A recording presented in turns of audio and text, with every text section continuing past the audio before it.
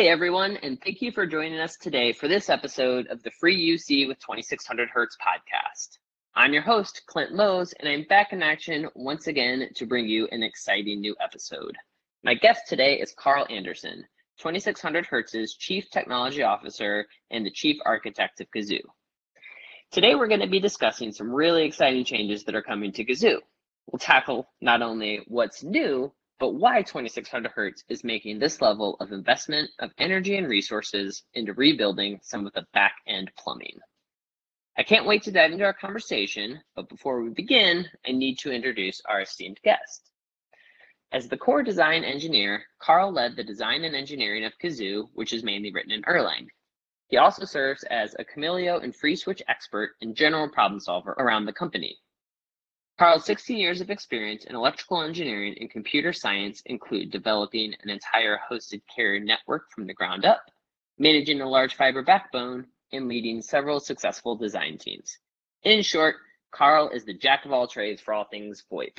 Welcome, Carl. Thanks for joining me today. Howdy, Clint. Pleasure to have this opportunity. All right, we've got a ton to talk about when it comes to 5.x, so let's just jump right in. What are some of the new features users can expect in this newest version of Kazoo? Our latest version of Kazoo, the 5.0 version, is primarily focused around internal optimizations, efficiencies, plumbing. So not necessarily a very focus-featured launch for us, but it does have some exciting elements to it. One of the ones that I'm looking forward to the most, that I think has the biggest potential, is something we're calling ephemeral devices. And so what this allows you to do is use a pre-configured device as a template for transient credentials in order to connect to the system. And the primary driving need for something like this is the workflows that we're seeing these days are lots of devices that are being spun up on demand, things like WebRTC endpoints and other applications that are being built to meet the changing communication landscape. And so to create credentials for those devices in Kazoo today, you need to do a lot of operations, which is kind of puts a load on Kazoo, and database operations equates to storage capacity and things like that. For something that's temporary, you use it once and then you delete it. And if you don't delete it, you leave an attack surface open that you otherwise don't need. So with ephemeral devices, now you can have these in-memory credentials that are very short-lived, are there only for the one-time connection, and automatically clean themselves up. And so that really matches to that use case a lot better and opens up a lot of potential and possibility for some very cool applications that we're seeing already start to come to market. So another big feature that we've been building out on the back end as well, and we've had it to some degree on the previous versions, but it's really coming into its own on 5.0, is auto discovery. And auto discovery helps remove some of the configuration that's required to spin up a Kazoo cluster. And the primary driving reason that we really like auto discovery, other than easing the automation task of maintaining a cluster, is for better auto scaling, especially with these new containerized environments that we've been deploying into, backed by things like Kubernetes, Docker, that kind of thing, where you really have these kind of very elastic set of resources, which Kazoo has always targeted, but by removing some of the configuration burden, the ability to spin these up and tear these down and just have the cluster adapt to the current shape of the cluster, really helps ease that operations workload and gives you some new avenues to expand and contract the cluster quite quickly in a secure way. A big one you might be aware of in the US, there's a big push for stir shaken. Stir shaken is an approach to try to mitigate the robocalls and caller ID spoofing, which is leading to a lot of nuisance calls, primarily to the US population. But this is a means for a platform to authenticate and cryptographically sign saying that this caller ID I know to be accurate and will reach that end user, which has other benefits as well across the entire industry. So 5.0 is the first version that has full stir shaken support in it. One of the really exciting ones that's a little bit more technical and foundational, but has very long-reaching ramifications to some interesting features we can build off of it, is something we call Kazoo Media Pipes. And so this lets us take a media stream within a call and send it to external processing services that may not be aware of the SIP protocol or the calling standards. Those services are simply designed to consume media and perhaps provide business insight into it, such as the sentiment of the call, or one of the really amazing demos that we did just as a proof of concept is we tied it to artificially intelligent intention services. And so these intention services can listen to what's being said and actually understand the meaning of the request. It's not just matching, looking for keywords. It's actually using artificial intelligence to understand what is being asked and then parse that back into a machine understandable payload. And so that lets you do things like, for instance, just issue voice commands in the middle of a call or a conference to start, stop recording, do transfers, things like that. But it also opens up the avenue to a lot more interactions with inbound or outbound calls, where when you call into a system, I'm sure a lot of the audience here has experienced where it just simply asks you, what would you like to do? And you can say anything. Those are generally powered by intention services. So the media pipes let us start to bring in some of these things that weren't necessarily in the telecom industry, but are focused around media processing analysis and providing additional services on top of that. And kind of in that same vein of increasing our ability to integrate with external services, we've also built out our OAuth support, which is a very traditional way, or has become a traditional way of authenticating with external services so that you can build kind of a trust between them. And a lot of systems use this. And Kazoo has had some basic OAuth support, but we've been expanding that considerably. And in addition to that, we've also added support for a relatively new protocol called SCIM. And SCIM is all about identity management. And it allows you to bidirectionally transfer identity between two services. And that would let you do things like create a Kazoo user that then shows up on an external service. So for example, if you created a Kazoo user, that same user would be created on your Outlook or Teams or any other service that might support SCIM. And this, again, kind of goes back to 5.0 is building a strong foundation for integrations with external services. We also brought in some additional prompt languages because we've been expanding into different areas. So we have enhanced French, Spanish, and German prompts now in the platform. By user requests, because we do like to ask our users, what would they like to see in the platform? Where are their big pain points? What can we do better?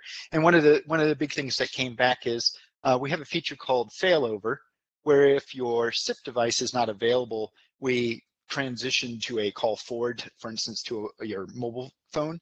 So if you lose internet, you still get calls to this alternate number. And that failover was combined together previously with call forwarding, which means if you changed your call forwarding settings or you changed your failover settings, you're really ultimately changing both. And by request, we've now broken that out so you can have a more statically configured failover and then change your forwarding on a daily basis in order to meet your needs without impacting your kind of emergency routing. Another big one too, also by request, but something we've been working on is something called RTCP support. And what that lets us do is basically the SIP devices on the network can report back to us statistics about the audio streams or the video streams that we're sending them, which lets us build these overall statistics that tell you the quality of a call from a programmatic level.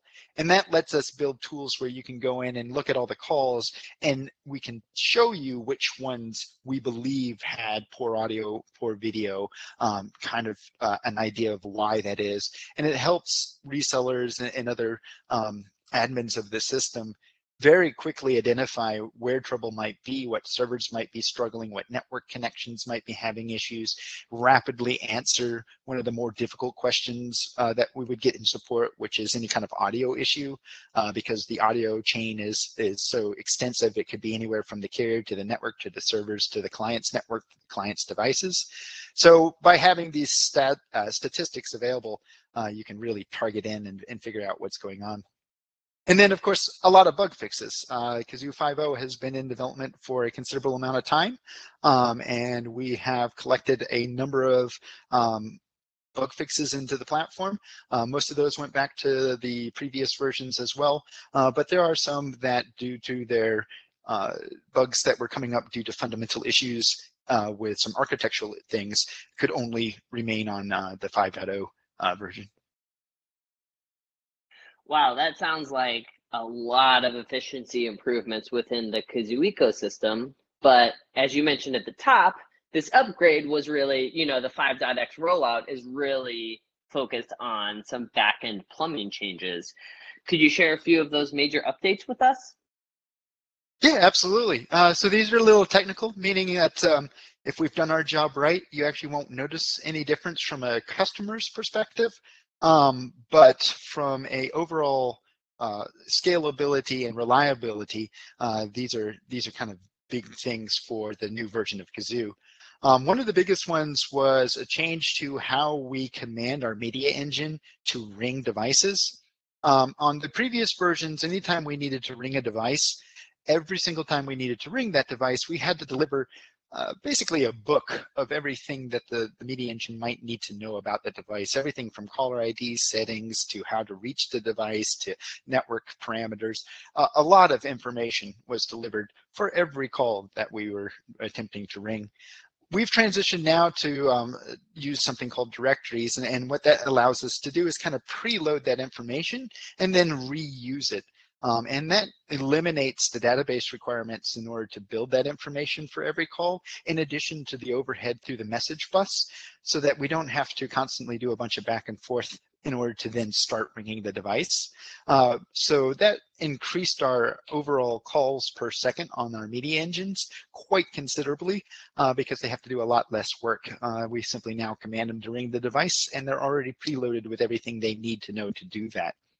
Another big improvement too is we used to, because we were preloading everything, had to kind of create the overall shape of that call prior to establishing it.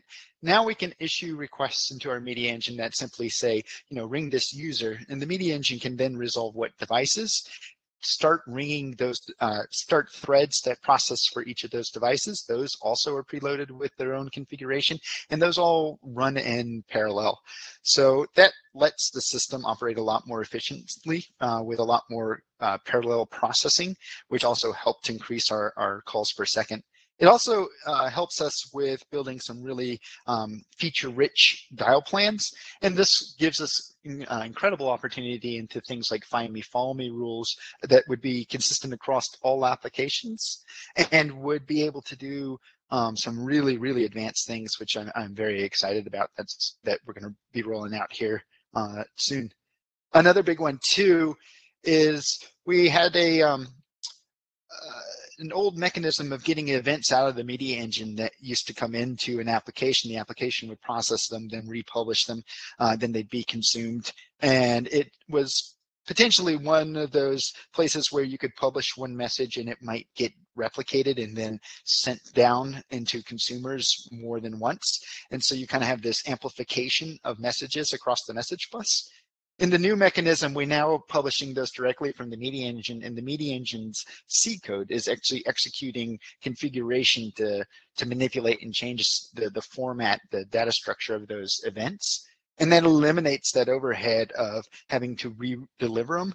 In addition, we added something we call Kazoo Events, which kind of unifies all the applications that require the same set of events, so we don't have to re-deliver them more than once into any particular node. And all these things work to remove the overhead of the message bus, and specifically something called churn. We've been working very hard to remove churn within our AMQP message bus, specifically on the broker called RabbitMQ, which gives us a lot of resiliency. And with that auto discovery, that also lets us start doing some smart internal authentication. And that helps with calls that need to go from our SBC to the media engines. Before 5.0, both those sides had to be configured to know about each other and trust each other. Now they have a means that they can send it and validate that the request is coming from an authentic source, a trusted source, which changes the routing behavior. But that eliminates any where you might have a pool of media engines and perhaps one of them is unaware of one of your SVCs, and then you end up with like an intermittent call failure anytime that SVC randomly chooses that media server, and those are very difficult to debug. So by having it have this alternate means of authentication, it really just eliminates that entirely. It also removes one of the more difficult means to configure Kazoo, and that is when you run TCP connections between your SVC and your media servers. And that was difficult to do before because a lot of our authentication was based on IP and port. And with TCP, those ports aren't static, meaning it's really hard to pre-configure or set that environment up properly. And this is very useful when you're deploying into environments like Azure and some of these other hosting providers or compute providers, because a lot of times their UDP network doesn't like fragmented packets or really isn't as robust as if you were running as a TCP. But then you would have the overhead on previous versions of this difficult configuration. So this eases a lot of that. And all this translates into reduced compute capacity required for the same workload, which is our scalability improvements. And it also helps with anytime things are going wrong, if the system is less busy doing things, it's easier to correct for. So it also helps for the robustness of it.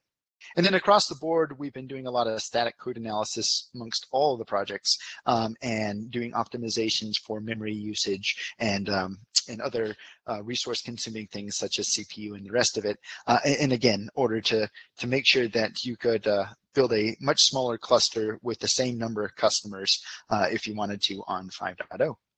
With all of these updates, I mean, we're talking about fundamental things that Kazoo does, right? How devices or users are rung, what sort of rules can be applied for ringing, how events are delivered throughout the platform, what the routing behavior for those events are. And as you say, right, like this is for reducing the capacity for the workload, greater robustness of the platform. But it almost seems like we're talking about an entirely new platform almost with all of these backend changes. So that, of course, kind of begs the question, why? What do these changes mean for the future of Kazoo? And why is it worth essentially rebuilding Kazoo or putting all of this effort into a lot of the backend plumbing? Sure, and that's a great question. I mean, obviously there is a lot of work, and we're a very small team with a very large project, and there needs to be a balance between pushing the project forward and adding new features and functionalities, and maintaining what we have and keeping it stable. And so there's been a lot of focus on closing the gap with what our customers need and are asking for and want, and where the market's going. But that really doesn't leave us a lot of time to kind of reevaluate and reassess some of the early decisions and or later decisions that we made that fundamentally drive the direction the platform can go in and fundamentally constrain some of the things it can't do. And so with 4.3, we reached the point where it was meeting the needs of the customers and the clientele, had a strong enough foundation to carry the company forward, that gave us enough breathing room that we could take some of the core engineers, step back, reevaluate these decisions, kind of talk through if we could do it again, how would we do it again, and really draw up a plan that we could then, if we go back and polish a lot of these older components in the platform, really bring it to the next level and build the next foundation that'll carry us forward for another 10 years. So it really has a lot to do with kind of paying off technical deficits and polishing the platform in order to build a new foundation in order to carry us forward. And once we have that locked in, we'll start building all these additional features, and at some point in the future, we'll have another reevaluation and a new optimization cycle in it. That all sounds so exciting. And now for the question most of our listeners have probably been waiting for: when can they expect Kazoo 5.x? Do we have a tentative release date for this rollout? So that's a great question. The 5.0 launch is more than just the code completion, as we like to phrase it in the company. There's a lot of other pieces that are moving along with that. There's been some movement with marketing and sales and operations in order to align so that the 5.0 launch really represents more than just improvements to Kazoo. It's improvements to the company. It's improvements to the tools that are around it. One great example of that is we have built our QA department out. We've almost tripled its size at this point with a strong emphasis on automation. And we've been closing a deficit on having a very strong continuous integration and continuous deployment tool set, which will ultimately let us have a much faster turnaround with versions.